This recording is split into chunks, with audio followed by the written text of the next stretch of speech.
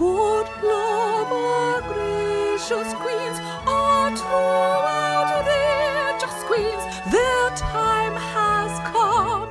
United Queendom. This is an important announcement about Drag Race Season 14. No, it's not that important. But I just wanted to let you know that we will be recapping Season 14 of Drag Race, obviously, as if we wouldn't. And we'll be putting them out every Wednesday for the time being. I know usually we put them out on Monday, but because currently we are recapping 2 shows, and Just Like That, which you're listening to today, and now Drag Race Season 14 starting. So we're going to keep the And Just Like That recaps on Monday, and then do the Drag Race ones on Wednesday for the next few weeks. And then when And Just Like That ends... By the way, And Just Like That is such a hard title to say in conversation. It's always very clunky, very annoying. But when And Just Like That ends, in a few weeks, we'll then start putting our Drag Race episodes back on Monday again. That could still change depending on what happens. But it's been really great that so many of you listened to the And Just Like That recaps. I didn't know what was going to happen with them because we know that our loyal listeners love our Drag Race recaps, and we didn't know if there'd be a lot of crossover with Sex and the City, or we don't know if maybe we've gained a bunch of new listeners who don't usually listen to the Drag Race recaps. But the figures have been really strong, especially over Christmas, when it's usually a time when people aren't listening to podcasts as much.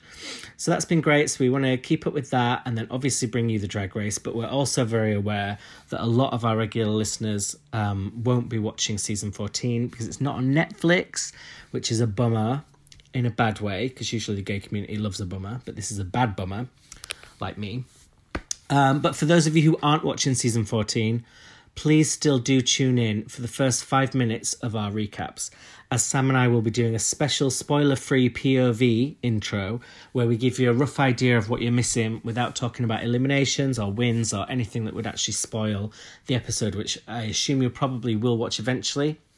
I don't know if it's going to be put on Netflix after the season ends or whether they'll change their mind at some point, but I assume it will find its way to most of you eventually. And when it does... it's going to be hard for those of you not watching to avoid spoilers, but we don't want to be responsible for them, so we'll just do a little 5-minute chat at the beginning for those of you who haven't seen the episode, because some of you have told us before that you listen to the recaps without seeing the episode, and some of you have listened to the And Just Like That recaps without watching the show, which is an amazing compliment to us. It shows that you prefer our show to the ones that we're talking about. So we don't want to take a break from you. We don't want to lose you. So that's the best way we can think of to get around that, because I know a few of you said you won't be able to watch it, although I will happily give out my login to World of Wonder WoW Presents Plus, whatever it's called, if anyone wants it, because they are greedy bastards. But yeah, please do still join us so you can have the spoiler-free POV and find out what our rating is out of 10, which is, of course, a unique system that you can't really get anywhere else because we have now legally patented it. So hopefully you'll be along for the ride in some capacity, and we will see you Wednesday. United Queendom. Ed, I'm so sorry I was late to meet you for recording this podcast. That's okay. No one's perfect. Well, the thing is, I can't find my shoe. Although, now I think about it, I think I must have lost it when I was zip wiring in the rainforest. When was that?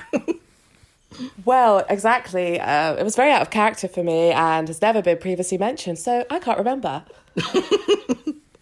Well, I couldn't hear you properly then, because, beep, beep. Beep. There's just this beeping in my flat that's been going on for ages, but we can ignore it. Moon, you can edit round it, it's fine. Just close your fridge. It's the dishwasher. It's always the dishwasher. Oh yeah, dishwasher. Should we rate this episode? Yes, we shall, and I am giving it a 4. A 4? How low can you go? A honey. Oh my God. Mm-hmm. I'm staying high, which is my motto to life. I'm going to have an 8. Wow. This is interesting. I think, do you know what? I don't think necessarily the show is improving. I think maybe I'm just getting used to it. Because obviously there's a lot about this show that is different from Sex and the City. And it's just, when you're like us and we rewatch Sex and the City a lot and we love it, it's a shock to the system. Whereas now a few weeks into this, I'm starting to just... Obviously, my expectations are for it to be like the episode before, so I'm starting to just, I don't know, settle into it a little bit, I think. You know what that's called? Stockholm Syndrome. But I don't even speak Swedish. That makes no sense. No, I liked... do you know, I keep doing the same thing, though. For the last few weeks, I've given a high mark based on one part of the episode, because, you know, I loved the Natasha bit, and then I loved the lesbian sex, and then this week I ended up loving the kind of argument they have at the end. So really, there is... Okay. It does feel like there is a lot of filler to get to these bits I'm enjoying, but I guess I'm a very cheap date. I will take whatever morsels. As long as there's a scene in each episode I like, I seem to be quite satisfied. Well, and ironically, there is a lot of filler in this episode because it's centred around surgery and Botox. Yes, something we know a lot about. Wow. I don't want to share too much about your personal life. Oh, honey, it's out there. I don't have Botox, but I actually think it's time to start the journey. Because isn't it like prevention? Oh, yeah, I know you don't actually have it. I meant more you as in, like, someone who people often mention it to and, like, suggest it to, that kind of thing. So it's just... Someone at work did say that I should get it around my eyes. People have told me to get it, yeah. I mean, it's no matter how you dress it up, culturally, age, anything, it's, like, a very rude thing to say. Yeah, it's like, you know, when you've never felt your best and then someone goes, ooh, didn't sleep well last night. You're like, no, I got my usual 16 hours, thank you. Well, what's the issue? Should we start off with... The episode starts with Carrie and Anthony. They are viewing downtown apartments for Carrie. Yes. For a second, I thought Anthony was like the real estate. Well, do you know what? I thought at the end of this scene, they were going to zoom out of the apartment and take off their... Clothes. What are those goggles? I hope not. Those 3D goggle things. What are they called? 3D glasses. Or like night vision goggles. Because those ones where you can zoom in and be in the world. Like, you put them on virtual and reality. you're like fighting a dragon. Virtual reality. Because that apartment looks so fake. Yeah, but... To me. But I guess it's expensive New York real estate. Maybe it probably does look quite fake, doesn't it? Like, there'll be sheeny new... It looks like CGI. Oh, like Jurassic Park type thing. Yeah, like even... Here we go with Jurassic Park again. Like... There's plenty of dinosaurs in this episode. When Seema's on the balcony... Like, it looks like she's not on a balcony. It looks really fake, like special effects. Oh, I didn't really notice that. I just couldn't concentrate. But Anthony got a couple of zingers in. He got out with the mould, in with the new, and he suggested Seema was a top. Is she too much of a top? So he's bringing... I mean, there are a few laughs in this episode, in this series, really, but Anthony's bringing what there is. Yeah, Anthony's the only one bringing the intentional laughs. Yeah, because Sex and the City was always funny, but Samantha always gave us the laugh out loud moments, didn't she, really? And Yeah. I think Anthony's the only one who can do that. They're still trying to... I think people are liking Seema from what I'm gathering. I'm still not fully sold, but she's kind of explaining her Netflix logins to her parents and stuff, which that's very real. There's a lot of relationships being lost to shared logins. That's a real life situation. Yeah. And she's lying to her parents about smoking, which we can all relate to as well, I think. I mean, she's 53, though. Yeah. I mean... At what point? She's not 25. I do know someone in their 50s, though, who still lies to their parents about smoking. I mean, maybe it's also a cultural thing, because that's the sort of a theme for her this episode, like the idea of her parents' culture. Maybe they're more traditional than she is. But what did you think of this apartment? First viewing, did you like it? I loved it. And I loved it throughout the episode, but I am a big sucker for a view and light. I mean, it actually kind of reminded me of my... I mean, this is very... a huge reach, but it reminded me of, remember my old flat in Elephant and Castle? I mean, it's nothing like this, but just the fact there's so much window and so much view that, like, if you went in a nice day, you could be mistaken into thinking it was a nice flat. Yes. And then when it gets to winter, you realise it's actually shit. I wonder if that would happen. But remember, like, in the summer, you would boil to death, and in the winter, you would freeze to death. The summers were absolutely unbearable, and equally so the winters. And to be honest, the springs and the autumns were not great either. So. And there was no, like, they're stuck in a corner. So basically, I lived in your flat. We went out every night. If there was a fire, you're fucked. You could not get out for love nor money. I know, but I don't think we would have wanted to at that point in our lives. I think we were ready to go. but I don't live there anymore. Oh, the good old days. And also, did you notice that Anthony did this little growl to Seema? Yes. Because of her leopard print. And I was wondering, is that going to be like a Che and Miranda new type of romance, do you think? Do you think that's the seed being set, or do you think that's just a one-off flirtation? I think that's wishful thinking. I think they're not each other's types. Seema likes a fag. I think... A crafty fag. She does. But also, I know he's the replacement. I know Stanford's not in it anymore. But it's a bit like, Carrie, can't you get your own friends? Like, this is Charlotte's bestie. They never hung out before, just the two of them. Are there no other gay men that you know in the last 30 years that you've lived in New York City? Like, how come Ollie. Anthony's now your... Yeah, like, why Anthony now for everything? I know why in terms of the show, but, like, in terms of the characters, she's totally, like, friend-poached Anthony. Well, she's trying to make new friends because she's, like, inviting herself to Seema's thing, which is really overstepping the mark. But I think maybe Carrie had kind of lost touch with a lot of her old friends. Yeah, maybe. Because, I mean, that does happen in life, and I guess she'd kind of settled down and got quite cosy with Big. Maybe it sounded like at the funeral, like they'd all start to hang out with each other as couples and stuff, so I think they probably lost touch with a lot of their New York friends, which we never really saw that much in the original series anyway. That's true. And Anthony says he's rebounding and he's thinking about moving as well. Yeah. Which I understand. Making a move on one of those bread boys, I assume. By the way, I didn't notice anything that suggested that 3 months had passed. I thought this episode would be very aware of that, because to do that, it seems like, oh, the next episode things are going to move on along. But really, this whole episode could have happened without the 3 month break. Could it not? Yeah, like Miranda's been wanking for 3 whole months. Same. I mean, we all knew what lockdown was like. Right. It's like, I thought she would have, sort of popped out to get a bit more pussy in that time. Oh, God, yeah. I mean, Miranda in Sex and the City used to be very proactive, went after what she wanted, was a good student, and she's just been quite lazy at the moment, just wanking away rather than going out and getting some hot new skirt, really. I feel judged. Sorry, that was a sly dig at you. There's no need to get personal. We have Carrie having dinner with Charlotte and Miranda. And we find out, this was one of the main parts of the episode, I think, Carrie is the strongest swimmer in the group, which I've always wondered. And I think a lot of fans had wondered this. It's always brought up on the forums and stuff like that, and the show has finally let us know. Exactly. Also, Carrie would not be the strongest swimmer. I don't think Carrie would ever swim. She'd say something like, I only wear a swimsuit to pose by the pool. Yeah, exactly. And with her hair. I mean, Charlotte is probably a very good swimmer.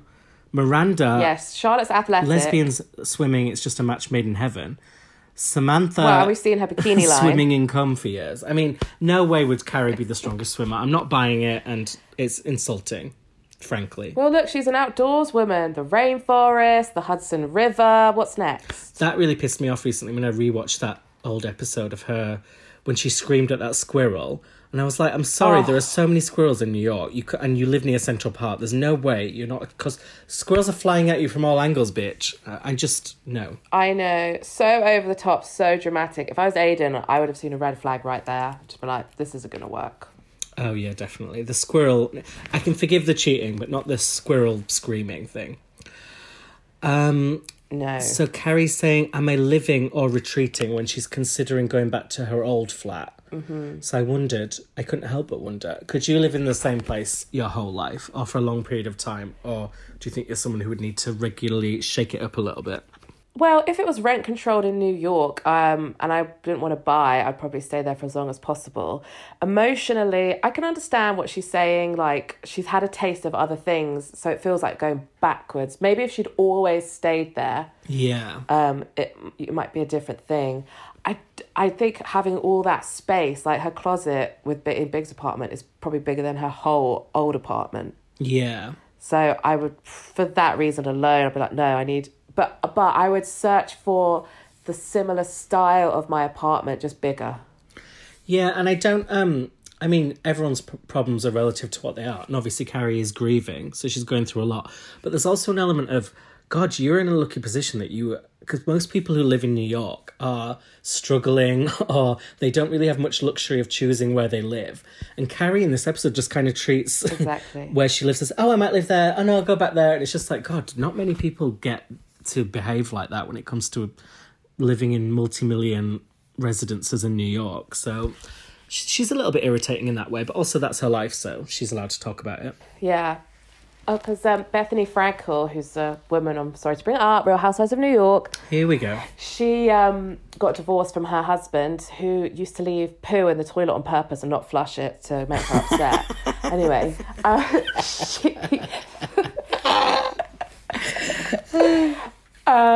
she moved out and she was staying in, like, you know, whatever, the W, these crazy hotels. And she had a driver taking her to view apartments. She was like, I just can't take it anymore. I'm the richest homeless woman in New York. And I think this is like probably a thing that does happen for wealthy, you know, divorcees in the city. It's like some people have no choice. You know, most people realistically will split up and still have to cohabit. I know one couple who split up and they still had to share a bed. Yeah, and the fact that Carrie's apartment is just still always there. Like, usually if you moved, you'd have to sell one place to go into the other. And it just feels like, even though obviously she's widowed, it's a bad situation, she's still in quite a fortunate position in many ways. And I would like to hear her acknowledge that, to be honest. Also, I cannot believe she was eating seafood in front of Miranda after what we witnessed in the last episode. I mean, it was very Mr. Pussy. She was just munching on those fucking mussels. It's like, what are you trying to do to her? And also, can I just point out when she said to Charlotte, and what kills me, you're volunteering. You don't even have to work. Oh, God. It's like, can we get a bit of, you know...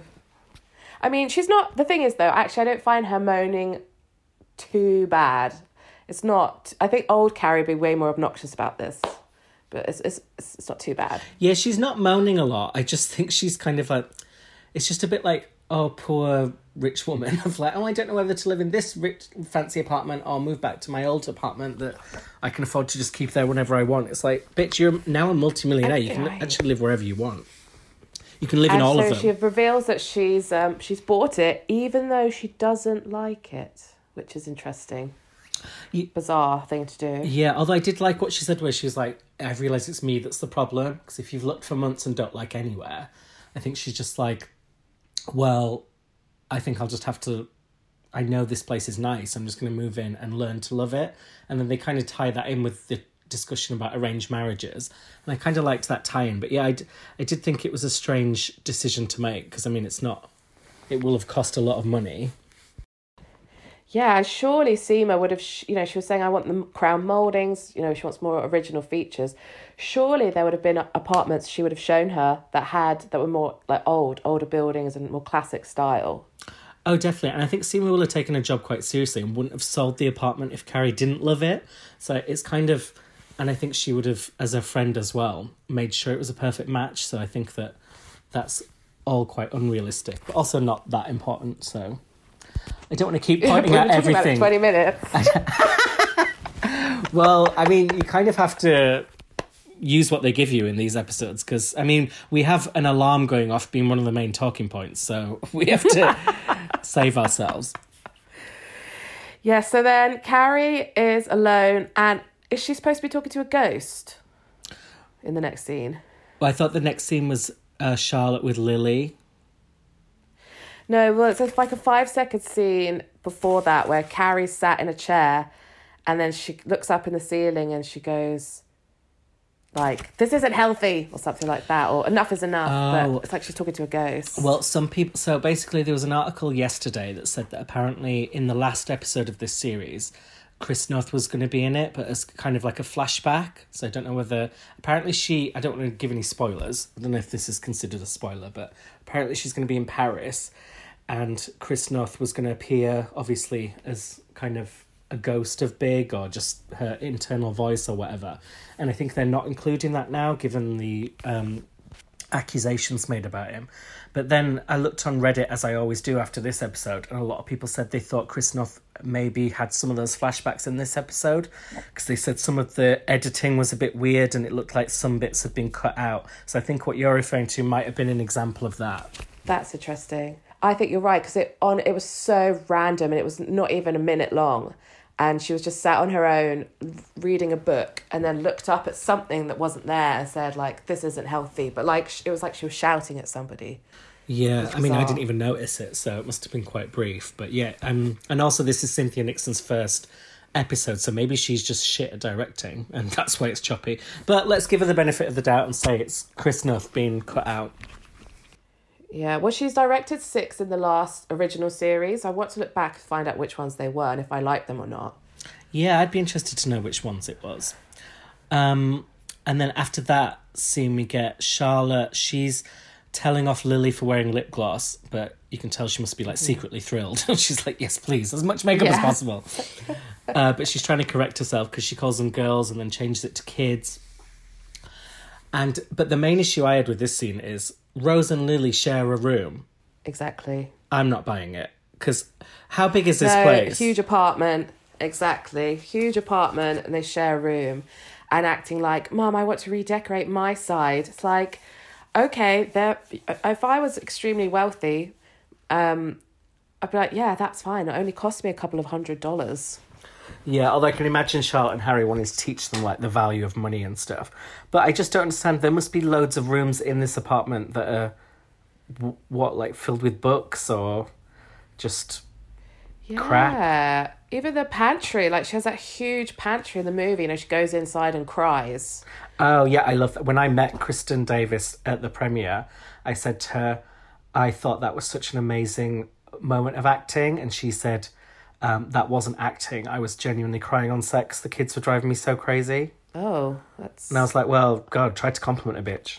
But but also, that's weird. They're not your kids. Well, I think just being around children that are shouting all day, it can cause nervous breakdown. I mean, I think she was half joking, but okay. I terminated the interview immediately and told her to move on, obviously. Get a grip, woman. Slap, slap. Did you ever share a room with your siblings growing up? No, I didn't, thank God. But they're boys, so... It would be inappropriate. Although you were practically a boy. You went to football camp, didn't you? Yeah, but that's just because my parents wanted to get rid of me for the summer. They could have sent you somewhere more feminine, to be fair. Yeah, they could have sent me to ballet, but I wouldn't have fit in the leotards. They wanted a rock. They didn't want a rose. And they have this conversation about the dolls being culturally inappropriate, which I hate these conversations. Because to me, it really implies that there's something wrong with the tradition. You know, exactly. As if saying that, oh, it's offensive to depict it like this. It's like, I think that things like that have been passed down for generations to generations have been celebrated and is often part of what the people are proud of with their culture. And now we're trying to dress them up as insulting. And it's like, I don't think that is the case at all. Exactly. And okay, so now when she goes, are you Spanish? Okay, so now you have to be Spanish to own a doll that's dressed in traditional Spanish wear that they would sell to tourists. Anyway, if you went there, they would say, here's a traditional Spanish dressed up doll, tourist. Now go take it back to America. They wouldn't get offended, would they? Well, I heard that that's actually a big point, actually, which is that it's affecting tourism because a lot of places around the world rely on tourism financially, obviously, and people are being put off buying these things because they're considered culturally inappropriate, whereas actually it's showing appreciation and keeping mementos and things like that. And it's just like, I get where the extreme end of this conversation, it has something that makes sense, obviously, when you go into like blackface and things like that. But the fact it's trickled down to owning a doll, I know, is a little bit ridiculous. A doll like this. And where does it end? I mean, I could tell to Lily, okay, you're appropriating womanhood. Put the lip gloss down. You're a child, no makeup. That's for 18 and over. Like, where does it end? You're Asian and you're dressed like an Upper East Side New York preppy princess. Are you appropriating that kind of culture? Yeah, it's just a slippery slope. And like, what should Lily be wearing? Yeah. I mean, everyone's cultures just all blend into one another, and that's how it should be. And it just gets a bit silly. But now Rose wants to cut her hair short, and I thought, You could say that she wants to rock a new hairdo. Oh, you could say that, but you shouldn't. I'll try that one again. You could say that she wants to rock a new hairdo. Ah, I get it. Sorry, I didn't hear you the first time. Sorry. It was one of those you have to think about, so you give it a few seconds and then... Yeah. She's just hell-bent on looking bad. She just wants to have no style whatsoever. I know, which you can relate to, obviously. Done very successfully. Yeah, rock is my spirit animal.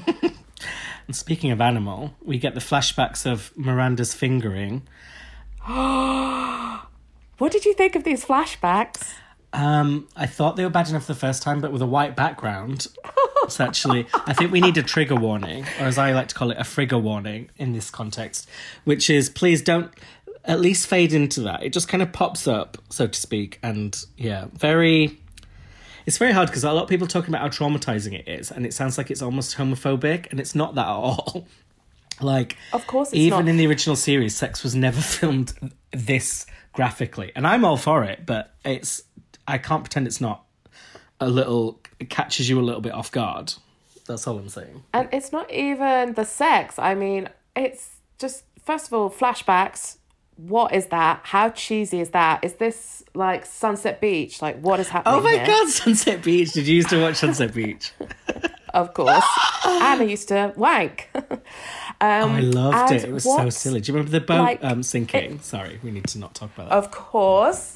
And then it was, spoiler alert, where she's at the checkout and she's working in a supermarket and it was all a daydream. See, they need the writers of Sunset Beach on this series because they could bring a lot more of that realism that we are sorely lacking. And the evil twin. Oh, God, which one? Jesus. Oh, exactly. And it's filmed with a white background, like you say. I literally can imagine them in the studio. Are they in front of like a backdrop refilming it?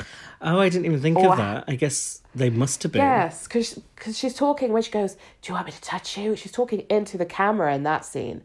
So they've refilmed it. And now I'm wondering, did they do that because they've had to cut so much crap out and Stanford dying or whatever? Have they just re-added that to fill up the episode a little bit? Because it's very bizarre. I think I've just cracked it. And this sounds really bad. But Cynthia Nixon directed this episode. She is a famed lesbian. Do you think she's, as you said last week, is an executive producer. So this whole thing might be her idea. Maybe she's just trying to get her as much as she can for herself, like Cynthia Nixon. So she directed this episode, was like, we need a flashback. We need to reshoot the fingering scene because she wants some of hers. Oh, maybe. I think that's it. What, you mean she wants all the attention? No, Cynthia Nixon wants to be fingered. Oh, wants to be fingered. So she's, as the director, she's like, guys, we need another scene of Che and Miranda so that she gets off. Imagine if Miranda, Cynthia Nixon, gets hashtag she too. Oh my God. I mean, with how cursed this series is, I can see it happening. Because that Shay woman, I feel like she's just being used and abused now. I mean, there's more scandal around this series than in the series, which... Yeah, it's strange. They should have done a reality show instead of a scripted show. And speaking of lack of drama, we get the Naya coffee, Naya with Miranda. Naya. And we learn about Fertile Myrtle. Fertile Myrtle, yeah, and Naya is building a women's refuge centre and she wants Miranda involved. And I can't remember what happened after that because I fell asleep. It was so boring. This scene. I know there's a lot of stuff in this series that I'm not even just saying because it's boring, even though it is, but it's like completely pointless. Like I bet we never hear about that centre again. It's just like why did we talk about it? And am I wrong in thinking? And just like that is longer than Sex and the City used to be, isn't it? Yes, and it's Sex and the City. Some episodes are only like 22 minutes long. I know, but when you think of Sex and the City, how much happened? Like 10 times more stuff happened in Sex and the City and just like that. And it's like, why did you make this show longer with less content and just really drag it out? Someone said in a podcast, I think it might have been Heather McDonald, sorry, I mentioned her before, but she said something that's so true. It's like, they're now all like losers. Like all of their lives are miserable or they're failing. this, or it's like Carrie and her sad little podcast, and getting this hip thing, and yeah. Hey, at least we own it, honey. And it's like there's no aspiration at all, and okay, it's a different vibe. It's not the old show. They're older, but that doesn't mean that there has to be no aspiration. They're just all really depressing. Yeah, it would be nice to see a few more fabulous moments, because that is what Sex and the City was. You wanted to be them and then also got involved in all their complexities. No one wants to be any of these women right now. Let's be honest. No, and all get involved. It's like even when Miranda got braces, and like the scene where she's mortifying and she's like, okay, just tell me, everyone, you're laughing because of my braces, in the boardroom. It's a typo on page 4, Hobbs. That's interesting, and yeah, that's interesting, and that's funny, and that's just about braces, and I don't want to know about this women's shelter. No offense, I hope it gets built, I hope it shelters a lot of people, but I'm bored of it. I'd rather have braces. Yeah, and I'm kind of bored of Fertile Myrtle as well, but we'll meet her later. Yes. We get Seema showing Carrie Indian clothes because she's going to take her to meet her parents. And I'm amazed that they dared even go in this region after Sex and the City 2. You would think the first meeting of them just like that would be, okay, let's not put any of the girls in other clothes. But it feels like they're almost doing it in a corrective way rather than... I guess, again, it's like, why should you have to do that in the first place? Like, what's this weird obsession with being... Because this is the first episode where they've sort of mentioned cultural appropriation, so we can tick that one off the box to join all the other stuff. And it just made me laugh because that's obviously the theme with the dolls and now this. And it's like, Seema, educate me. Is it okay if I wear a sari? It's so... just like, oh, please. I will say that they are brave to keep going into these, as much as it often isn't working for me. They're brave to keep going into these topics, because you would think after all the flack they've had, it would be easier just... I mean, I get why they're ticking the diversity boxes, but it would be easier just not to address a lot of these head on. But it feels like they're just really kind of... yeah, like going head first into it all and kind of risking the fact that they might get it wrong all over again. Yeah, because they are actually being a little bit offensive about arranged marriage, because they're talking about arranged marriage like it's kind of like a forced thing, where nowadays, like, it's from my Asian friends tell me that it's actually not like that. You get introduced to lots of different people and then you find the one that you like. It's not like, here's Joe and Tinder, basically. Yeah, but it's your parents are the Tinder. It's not like they say, right, this is Mike, that's it. Oh, I didn't know that. So it's got more flexible. Yeah, 100%. And it's like you're dating. And one of my friends said, actually, I like it, but I'm doing it because my parents know me the most out of anyone. They know what I like, what I don't like. I trust them. And it can actually take a while because you are meeting lots of different people. It just so happens that your parents are like introducing you to these people. Yeah, and the thing is, even if it was forced like it used to be, and that wasn't the case, they do tend to have much higher success rates in that part of the world than we do. So it's not like in the UK or in Western civilization we've got marriage all figured out and cracked. Like, we probably have the highest divorce rates anywhere in the world. So it's kind of... Exactly. We're not really in a position to be looking down on how any other culture is doing it, especially when they're staying married. Whether happily is another story, but... Right, if you look at... And also Seema is... Her whole bloody storyline is she's single and she wants a partner. Maybe she should meet some of these guys that her parents want to set her up with. Like, give it a shot. Like, what's the worst that could happen? It's better than an imaginary boyfriend. Yeah. Oh, and then obviously the big thing that we touched upon, but it's such a huge topic, is the Carrie losing her shoe in the zip line in the rainforest. What did you think about that? Do you think that's going to become the storyline? I actually have no recollection of that. It rings like a faint bell, but I think I just discounted it. At what point did she say it? In the Indian clothes shop? Yes. So Seema says, I can't remember, something about following your instinct or something like that. And then Carrie says, yeah, I should know. I lost a Bottega Veneta sandal zip lining in the rainforest. Oh, yeah. It's coming back to me. It's all coming back to me now, Celine Dion. Yeah, that is... Are you meaning to tell me that Carrie Bradshaw zip-lined across the rainforest? It seems very, very unlikely. I mean, she did do that thing where she had to do the net thing. Why did she do that? But that was for work, wasn't it? When she had to... That was the an trapeze article. thing. And that was in Manhattan. Yeah. And she Who hated did she it. go with? Big wouldn't go. Yeah, and she hated it, and she made it so dramatic. I think at the end, all her friends watched her, didn't they? She got the certificate thing. Yeah. But she's up for trying new things. She's going to wear a sari. And as Samantha would say, Yes. Sorry, Bradshaw. So they're flirting with the cultural appropriation again, or cultural appreciation. But this time they address it head on because Seema says, it wouldn't be cultural appropriation because I'm taking you to my house and you're appreciating it. So it's almost like they're answering their critics here, isn't it? Before they've even had a chance to say anything. Yeah, exactly. And I don't know why she wants to go to this. Well, I mean, she's living alone and she's widowed, so I guess she's not being inundated with invites.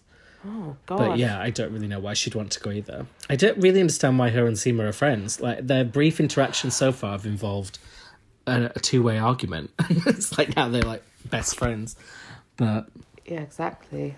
They're not going out. They're not going clubbing or anything. I guess it's just the smoking thing. I think Harry would be friends with almost anyone who still smokes, and Seema's the last person smoking on the island, so Yeah. they have to be best friends. That's true. And then we go to this huge ass storage unit. My God, what must that cost a month? That's what I put. I was like, this That is must bigger cost than a my house. Fortune.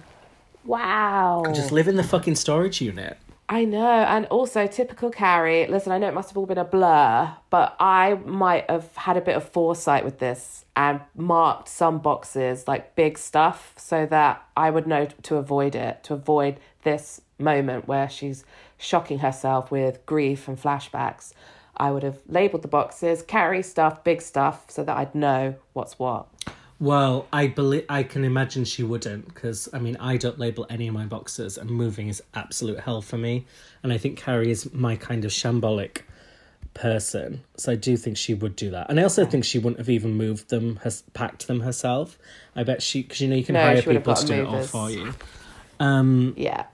So yeah, I can imagine she would have done that. Charlotte said at some point in this scene, you have to take your time with it, and then makes the comparison like I did when I was dating in the 90s. Yeah. I was like, Trey, who you like got engaged with on the spot. Yeah, I know. I don't think Charlotte was famed for taking her time. And then while getting divorced to Trey, immediately got pretty much engaged to a divorce lawyer. What are you talking about, bitch? Exactly. I know, exactly. And set the date! Set the date! Gave up She wasn't Christ exactly for you. waiting for a proposal. She was manic. She was frothing. She was. But they give the advice you should only take things that spark joy into the new apartment. So for me, that would just be biscuits, and I would leave everything else. I don't know about you, honey. Well, I would admire your willpower if you put them away in storage. Well, Because, you know, putting that away my shows empty restraint. packets to smell later, probably. But there was a really, probably one of the most impactful moments of the episode is when Carrie finds Big's records, and it does seem to like hit her like a punch, doesn't it? And that's very relatable, Yes. because I think a lot of times people who are grieving say that it's those little moments that catch you off guard, and she acted it really well. So Yeah, and it's nice to get a glimpse. And I think it's kind of like she's just in denial, putting her head down. Because remember in the early scene of like the second episode, maybe it's the funeral, when Steve says, by the way, is Steve okay? Where is he? Yeah. Says she hasn't even cried yet, and Miranda says, yeah, but is that a good thing? So she's obviously repressing and pushing down loads of stuff. So it's nice when we get little moments like this, and like when she shouted at Charlotte in the hallway for like 5 seconds, you know. They're coming out in little bursts. I know, but I feel like there was a lot more opportunity to have more of these moments. Because like you say, at the beginning, I thought they were doing a thing where Carrie would repress and then it'd all come flooding out. But they've kind of just done a thing where she seems fine most of the time, and then every now and then we get a little glimpse. And maybe that is an accurate portrayal of grief, but I just feel like there's so much material to be done with Carrie having lost Big. And given that they're not, like, we're getting so many of the storylines that are kind of nothingy, I just feel like that's a good resource of content that they're not tapping as much as they could be. Totally. Do you know what I was hoping for? Some kind of 28 days Sandra Bullock, like not a rehab, but like a something where she just checks herself into somewhere. She meets a character like Samantha, and we see these dichotomy, like Miranda and Charlotte back in Manhattan, Charlotte in this mental like recuperation facility, you know, something like that. We could get like a Girl Interrupted vibe. I was kind of hoping we go that way. I'm liking it. You should pitch that for season 2. I'm on board. Oh, I don't know if I want to be involved in this project, to be honest. I don't want it on my name. Not after the beeping storyline, which I initially thought was a lesbian alarm system that she had installed to make sure if Miranda and Che came round that she was safe. But also she was cooking in a hat. First of all, Carrie cooking. Oh, she's gone insane. What was she cooking? She's gone insane. I think it was like smoked salmon. It looked like smoked salmon with lemon and salt. And also, are we supposed to think that they didn't copy Phoebe Buffay's beeping Up All Night storyline? That is what I thought as soon as I heard it. I was like, are they doing a Phoebe? Is she going to end up smashing it to bits? Like, pick an original fucking, like, thing. It happens to everybody, but, like, really? The whole episode? And we never actually find out in the end what the beeping was. So I don't know if they're saving it for the finale. Oh my or God. like if they do another film, maybe it'll be addressed there. But I was like, when are we going to find out where the fuck this beeping was coming from? Also, Carrie was so nice to her, maintenance people. Because for me, I'd be like, come now. Like, what if this is a fire thing? Like, come and, like, And tell also, me it's like, okay. Does she have like headphones, or like in the night if I couldn't stop the beeping, but like, right, I'm gonna put headphones in and just listen to music so I don't hear the beeping. And then she lay in bed all night with her sunglasses on. She's gone cray cray. She could have put some of Big's records on. Moon River. Also, she's got asparagus. I don't know if you noticed that on the counter. And it's like, when you've just pissed the bed, why would you be eating asparagus, which is known for being like making the smelliest piss known to man?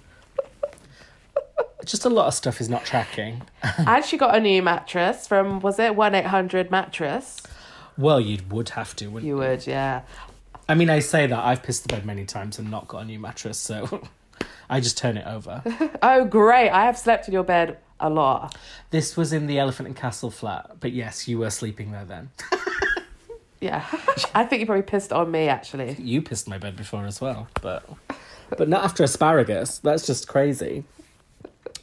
And then we get to the scene with the surgeon, and Anthony says he wanted to get his and his facelifts. Well, they planned to, him and Stanford.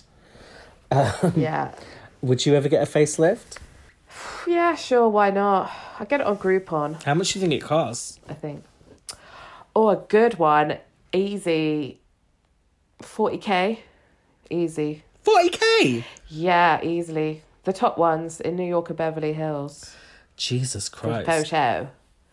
But I'd be like, since I'm under, I'll get tummy tuck, boobs, my kneecaps, and a toe shortening. Toe shortening.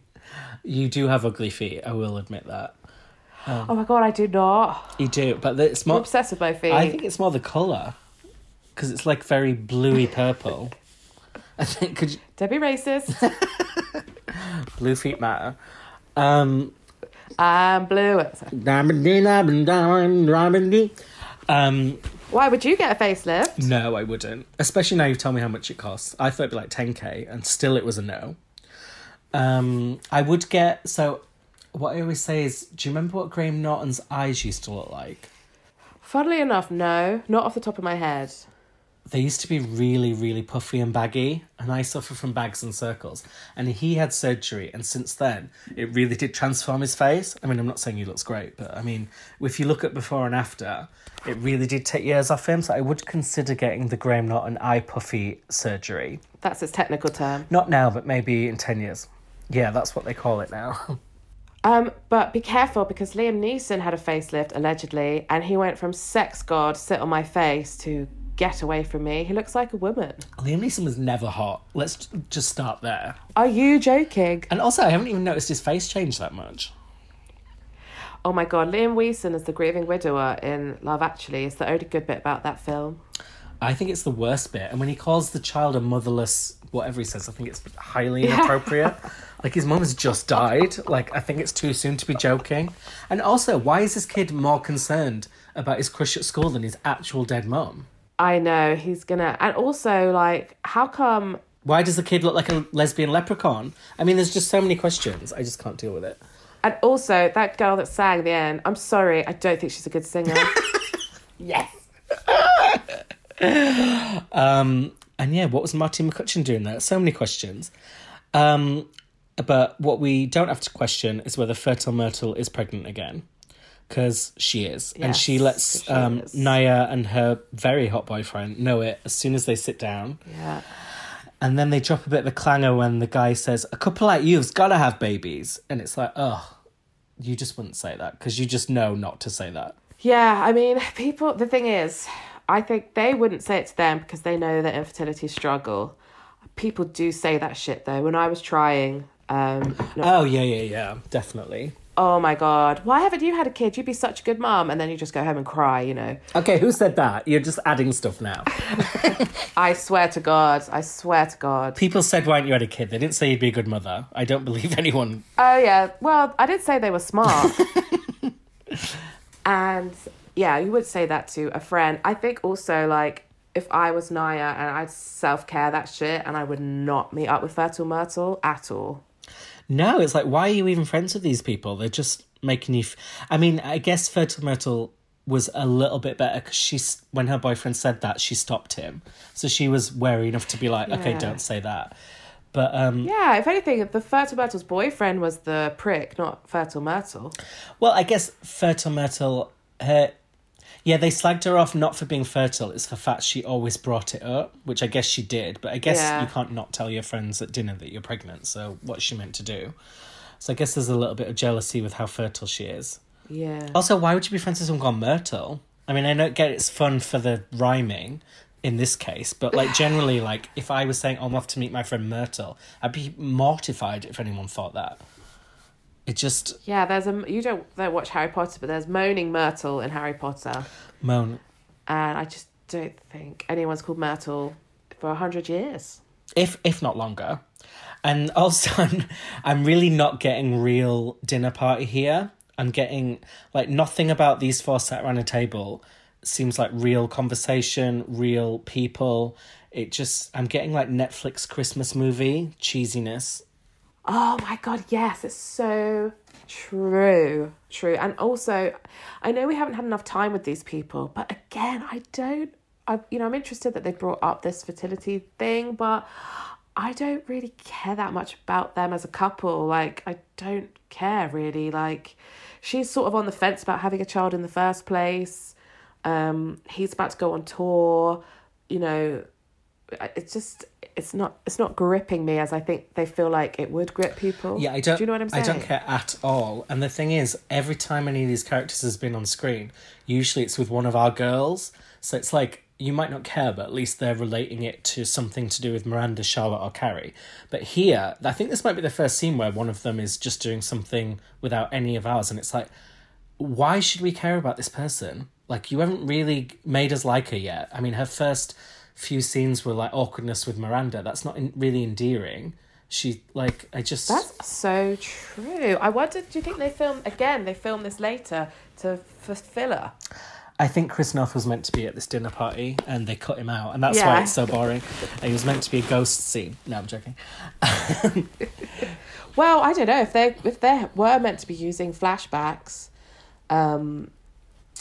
But also, don't forget, Cynthia Nixon directed it, and it's Cynthia Nixon. It's Miranda's friend in the show, so maybe she's trying to flesh out more of a thing for Miranda's friend, so that they have more of a thing moving forward. And speaking of flesh, it's like the next scene, Miranda is masturbating,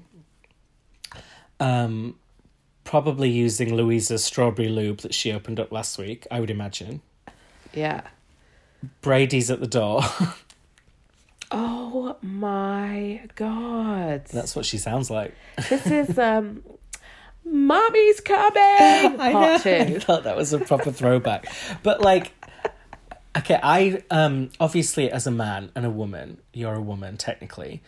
The masturbation is different, but for a man in this instant, you definitely would stop masturbating if you were going to have a conversation, because all you have to do is stop moving. With your child. Yeah, or anyone. You wouldn't keep trying to talk. But is it different with a woman? Because like, I get that if you're close, maybe if you stopped, it would like you have to start all over again. Am I right in thinking that's something?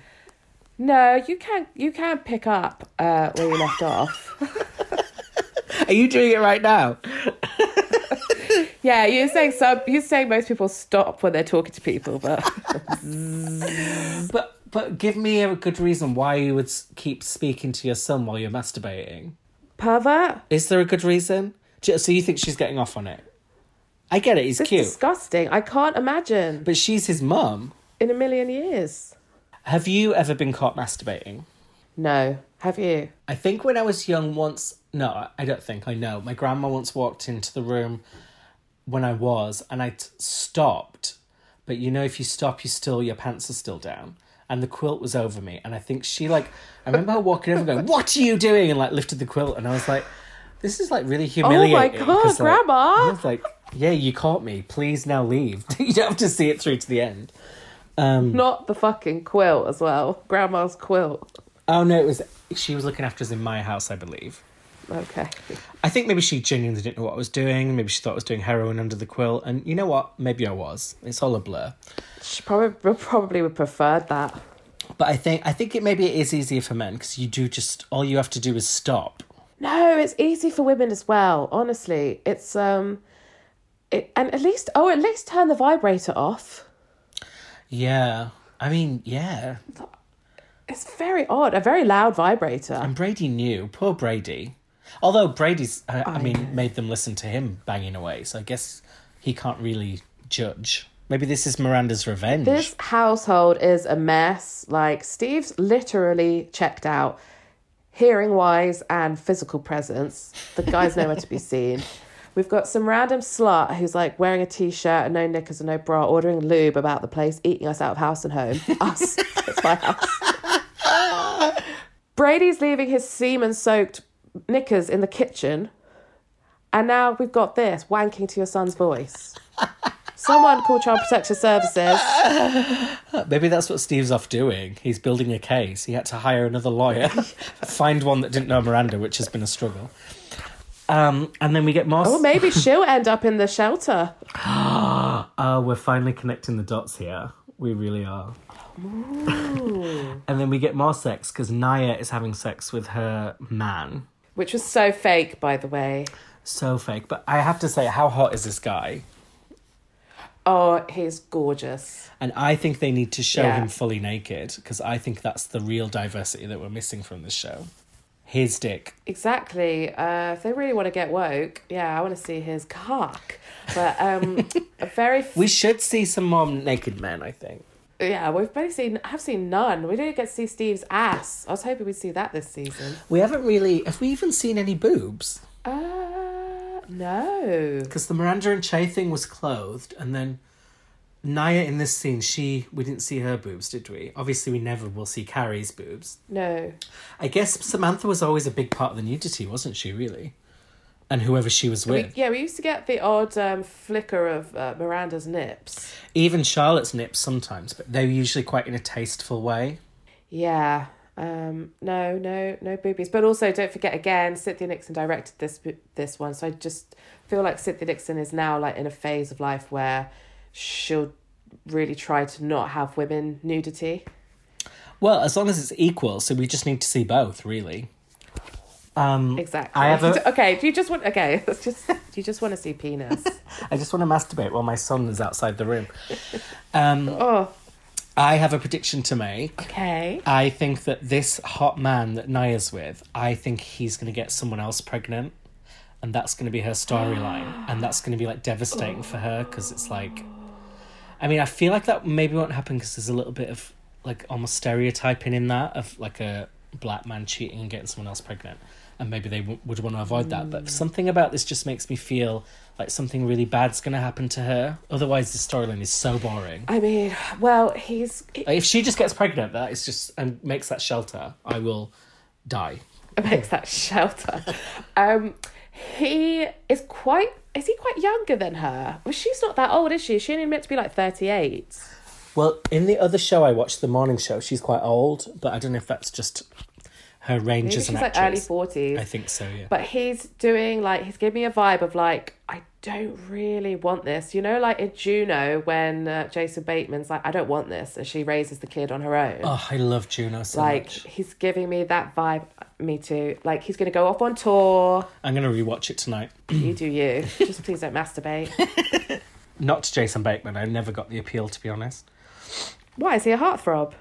I think a lot of people fancy him. I think he's in that like Paul Rudd category of like, oh, friendly, relatable guys that we fancy, and it's just not for me.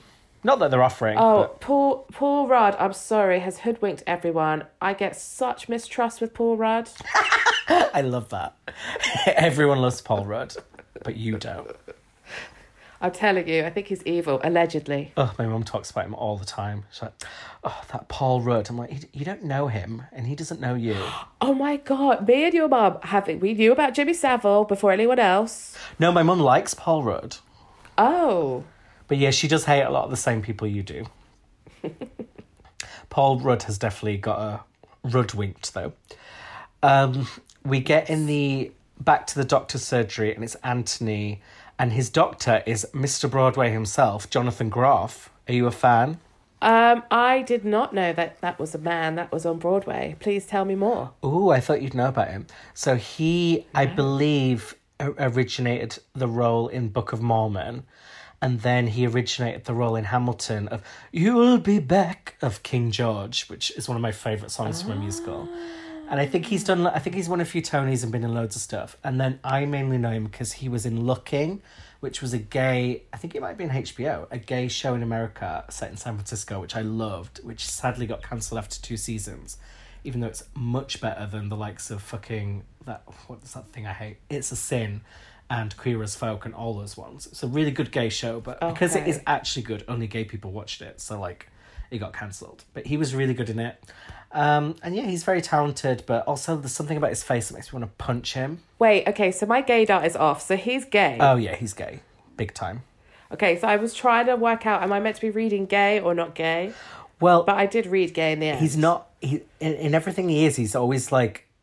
It's hard to tell if he's gay or not. Like, even in his gay show, he was a very straight acting gay. But yeah, the actor is gay. And again, I mean, we've talked about this a few times. It was like when they had the conversation with the lawyer with Big's will, and when they had the Carrie's back consultation. All these professional people are overly familiar, and their dialogue is weird, so strange. and it's not funny, and it doesn't even need to be funny. Like, we don't need him to be a character. We'll probably never see him again. So I get that he had a cameo, but if you're going to have a cameo and you want it to be funny, you could have made him really over the top and crazy. But you just tried to, like... Yes. I just didn't like... And, like, when he said to Anthony, "You're hot, you don't need Botox," I'm like, first of all, what surgeon is saying that when that's what you're there to make money off of? And it's unprofessional to call someone hot. Someone hot. Hello, in this era, #MeToo, like, that is so inappropriate, such thin ice. To talk about your assistant like he did her. If my boss talked about me in front of clients like that is so out of order. That's so unprofessional. You're meant to trust your medical team. And it's not even really funny. Like, if it was really funny, it'd be like, oh, I can see why they included this because it gave us a laugh. But it's just, like, pointless. And then they turn to Carrie and she's like, So I don't bizarre. usually look like this. My husband died recently. And I love that she's still using it. She used it to get those free rolls before, and now she's using it as an excuse for that Yes, honey. rough-ass face. Use it forever, bitch. But I use it and my husband's still alive. should we tell the story of the time when I saw you at your worst? When you showed up, Ed's a very punctual person. He's never late. And he's not usually like that early. He's usually on time. And we were meeting, you were meant to come to my house. Was it for lunch or something? Yeah. And he arrived 20 minutes early. And I was running late. I hadn't had a shower yet or anything. But up before that point, when I just had the baby like 6 months prior, and every time I'd seen him, it had been arranged. So I'd had a shower or... I think it was like 9 months prior. whatever. And Anyway, he turns up, and apparently I don't believe this, but he said that I was in such a bad state. Weren't you quite worried for me, and weren't you going to be sick when you saw me? I was absolutely horrified. It was like in a horror film when something pops up. Like, Chloe's hair was everywhere. Her face was just like covered in all kinds of stuff. Her clothes were covered in every stain imaginable. There was just so many different colours, textures, smells. It was just like Wurzel Gummidge, Creature from the Black Lagoon. And then Chloe was like... I think I was bleeding through my trousers as well. Oh, there were so many different types of liquid and excretion.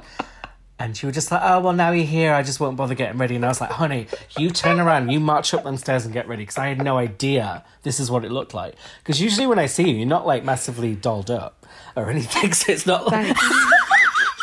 So it's not like you're coming down in a ball gown and full hair. So I thought that was your standard, what I usually saw, but that is actually the upgrade. And this... Oh, it was scary. Yeah, honey, that is how bad it is. And then you message your friends with kids saying, oh my God, I had no idea that this was the actual reality. I had handprints on my top that were handprints of sick.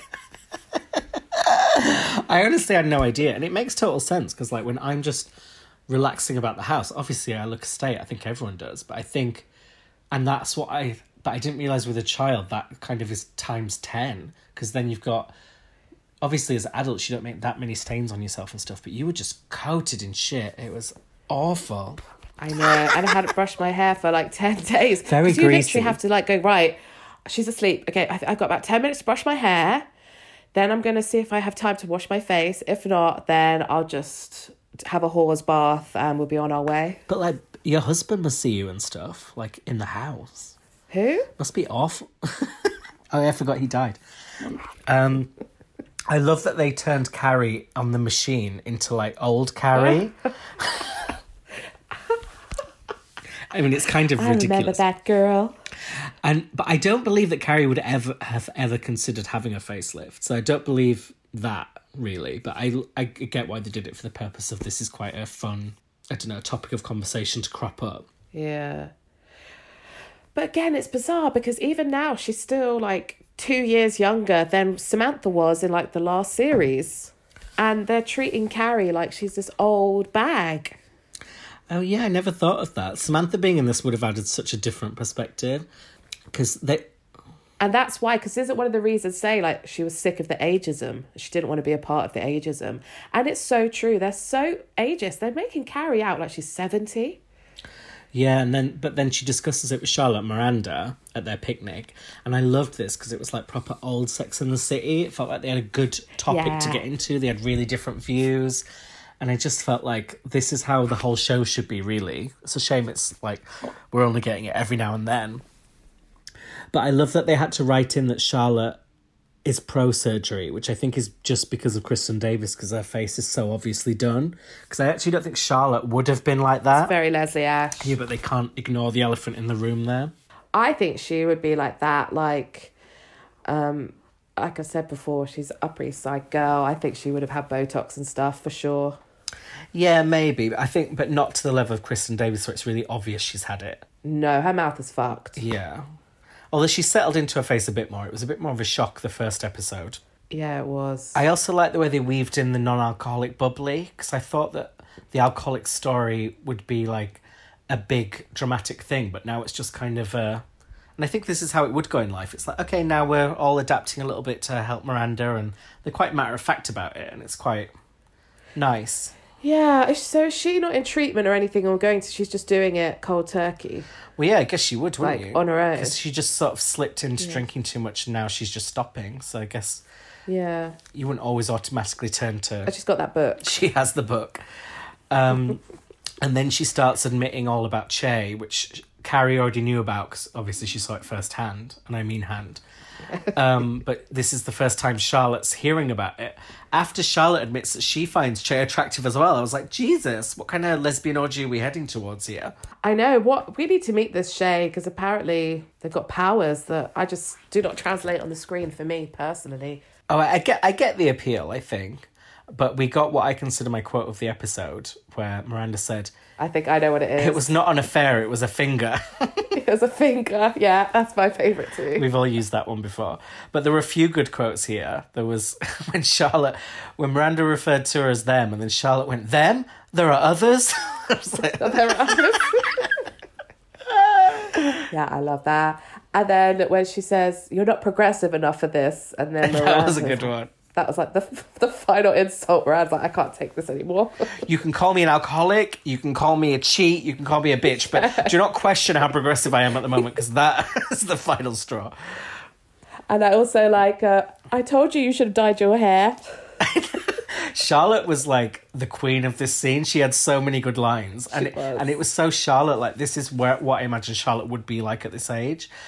Just like stuck in her ways and just like kind of judgmental but kind of nice about it. And I was just like, yeah, I really enjoyed this scene. Yeah, and it's like she says, like, why does everyone have to change? Like, can't some people be the same? And I understand that, you know, it's a moving world and things are changing, and it must, because someone, I think it was also, sorry, it was Heather McDonald again, I think, who said it's like they've all been in like a coma and then they've woken up and just been plonked in modern Manhattan, and then they're like, what is all this trans stuff? It's like they haven't been on the planet for the last 10 years. Oh, yeah, I read Benda Lecreme, the drag queen, she tweeted actually, this show is a lot funnier if you imagine they've been in a coma for the last 20 years and they've just re-entered society. Right. And I think it is true, because Exactly. it's like a lot of this stuff they would have gradually got used to, but it does feel like this is the first time they're experiencing any of this stuff. Exactly, and they're in Manhattan, the most, like, apart from LA and maybe like some parts of Texas, the most liberal blue city imaginable, and it's like they're acting like they've never heard of wokeism before in their lives. But I can understand where Charlotte's like, why is everyone, can't some people just stay the same, you know? And it's interesting. It's like, where does someone like Charlotte fit into this world? And she's trying to figure out Miranda's trying to figure out who she is. And it's especially touchy for Charlotte because obviously she's going through what she is with Rose/Rock. So she's just like very touchy about, I don't want people to change. I don't want any of this stuff. It's like, and Charlotte in the original series was always very into labels, wasn't she? Like when Carrie dated a bi guy, she was like, no, I want it gay or straight, nothing in between. Definitely. Yeah. And then Carrie convinces Miranda to come back saying, we already lost Samantha. People are gone in a second. And it feels like she was referencing Big, obviously, but also fans of the show on Reddit said maybe Willie Garson. Willie Garson, yeah. I thought Willie Garson. Which is sweet, because they're all grieving in so many ways in this show. There's the on-screen grieving for Big, and then the actors themselves grieving for losing their friends. So there's a lot of levels to this. Yeah. And then Carrie's in a sari, and with some very rockin' hip-hop happening, Asian music, and Seema's smoking up a storm in that very stinky car. And they go to her family do, which just looks to be like a lunch. And the thing about the made-up boyfriend, Dennis, I don't believe Seema would have warned Carrie, because she's a very prepared, organised person. I don't think she would have, like, risked Carrie, like, giving the game away. So I don't think she would have left her, like, to find that out by herself. Yeah, it's like the rock surprise again. It's like these people are not communicating behind the scenes at all. I did like her line, I made him white so that when we broke up my parents wouldn't be heartbroken. Yeah. But I'm still not loving her, and I don't think I am going to. There's just a disconnect between myself and Seema, I'm afraid. No, and, you know, again, it's like, all very well and good, her culture and stuff, but that's not a storyline, is it? I think I'm probably more interested in her storyline than BLT or Naya, but I'm still not really interested in any of them. I'm most interested in Naya's storyline, I think. I like the conversations that Naya's storyline is provoking, but I'm not invested in what happens to her, like whether she gets pregnant or not. But I do like the conversations about motherhood and having it all, and the grass is always greener. But also I feel like they've kind of already had them, so I don't know where there is to go with that, really.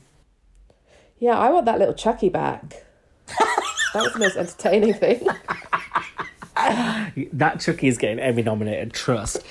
And I heard a rumour that Kim Cattrall actually played that Chucky, but I don't know if that's definitely true, but... Well, did you hear the rumour about Samantha Jones? No. What is it?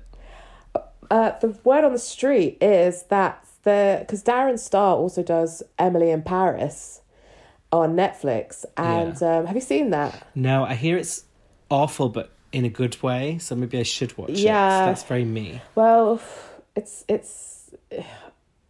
I watched it. I feel like they were trying to be good, and then, but anyway, the rumor is Samantha Jones is going to be on Emily in Paris as a character, Kim Cattrall. Oh wow, that'd be cool because he would own the intellectual property because it's still his. Yeah, and it's so clever because she's in Europe, she's in London. Emily is in PR. Ooh, a full episode of Samantha just slagging off Carrie and laughing about Big Diet. Oh, it'd just be fantastic. It'd be such a fuck you to all. And Patricia Fields, I think. Patricia Fields does the costumes for Emily in Paris, I think. Well, and she didn't return for And Just Like That, did she? She's one of the few who said no. And apparently she's Team Kim. Exactly. And she's all over Kim's Instagram. Oh, I haven't. I'll look up that. That's very interesting. I'd like to, and maybe I should watch Emily in Paris now in preparation for that. Yeah, it's okay. It's one of those ones you have on in the background. Oh, that's everything for me these days. What did you think of the reappearance of the Carrie necklace? An old trope. Boring. Sorry. And at the end, is Carrie in her old flat or is she in a new flat? She's in her old flat. I thought it was lovely when they used the Carrie necklace in the last episodes in Paris when she finds it and the music, but it's like, yeah, we get it. You're old. You're bringing yourself back to Carrie again. Like, that's already been established. Like, well, that's the issue. The thing with Sex and the City was it was so perfectly finished that everything that's come since has not been necessary to an extent because, like, it was a very well-rounded finale. So it was. And obviously I'm happy there's more, but I mean, yeah, when they reference Carrie necklace, it's like, yeah, again, that's already been nostalgic 10 years ago. Yeah. And then we see, I like the use of I keep liking the music they're using. Have to be positive where I can. So I Can See Clearly Now. I liked that. And Charlotte's getting rid of the dolls, cute. The offensive dolls. And Rock is decorating and has got new short hair. But more shockingly, Miranda's texting Che. Chia seeds.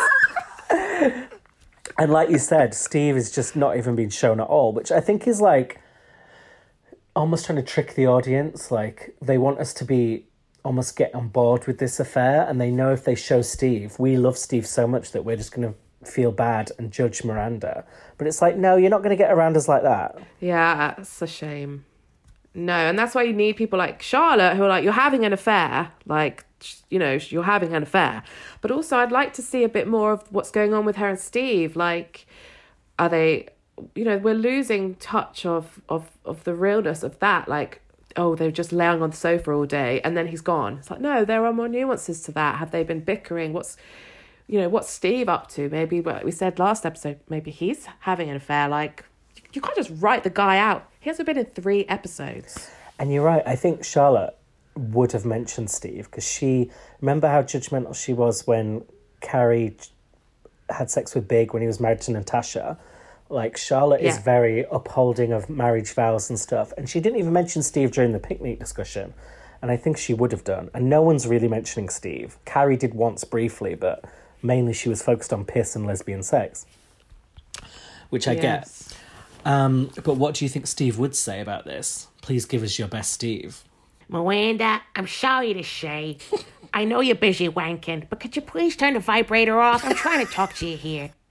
I know about Shay. Well, he wouldn't say that because he's deaf, so he wouldn't hear the vibrator, but maybe he can feel it. He could feel it. You know, when they go to nightclubs, then they just have very high vibrations on the floor instead of music. Yeah, you're right. And what would Samantha say? I actually prepared one this week. Oh, what would she say? You go first. The doctor said you need a facelift. I'm going to find some hot female doctor who knows what all this is about. You are lucky to have touched my breast. Old throwback there. That's cheating. I know.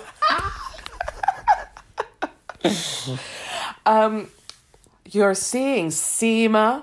Honey, I suggest you get some Seema. Oh my God, that's a good one. Thank you. As soon as you said Seema, I knew where that was going. And she will be saying that I'm exact sticking quote with my 4. on Emily in Paris next season. Yes. What? Are you sticking with your 8? Do you know, I keep doing this. I give it a high score, and then we go through and trash everything in the episode. I think I'll have to come down to a 6, because I didn't really say anything nice till the last scene. The credits. Literally the music at the credits. Directed by Cynthia Nixon. You said, I've got to say something positive. I do like that song. I can see clearly now the rain has God, gone. I did say that.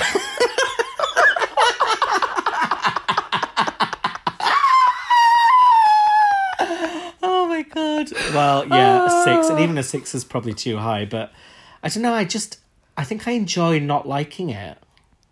If that makes sense. Definitely. I love slagging stuff off, so this is perfect. And I don't think it's like unwatchable. So I'm enjoying watching it, but part of my enjoyment watching it is picking apart everything that I think is stupid.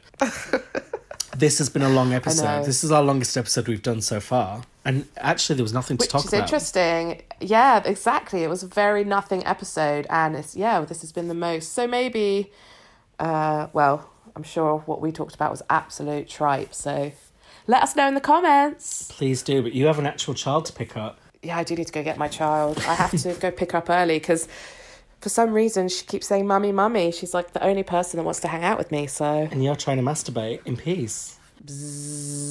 Beep, beep, beep, beep. Sorry, Ed. That's what the beeping was. It was Miranda's vibrator. But low batteries. Okay, well, thank you for listening, and we will see you. Thank you, guys. Okay, so from next week, we're not going to be on Mondays because Drag Race is back. So we're going to be, I believe, on Tuesdays or Wednesdays. We haven't decided yet, but we will update in due course, and we will be doing the rest of the season, but just on a different day. So bear with us, and thank you for listening. Yes. Bye. Thank you. Bye, guys.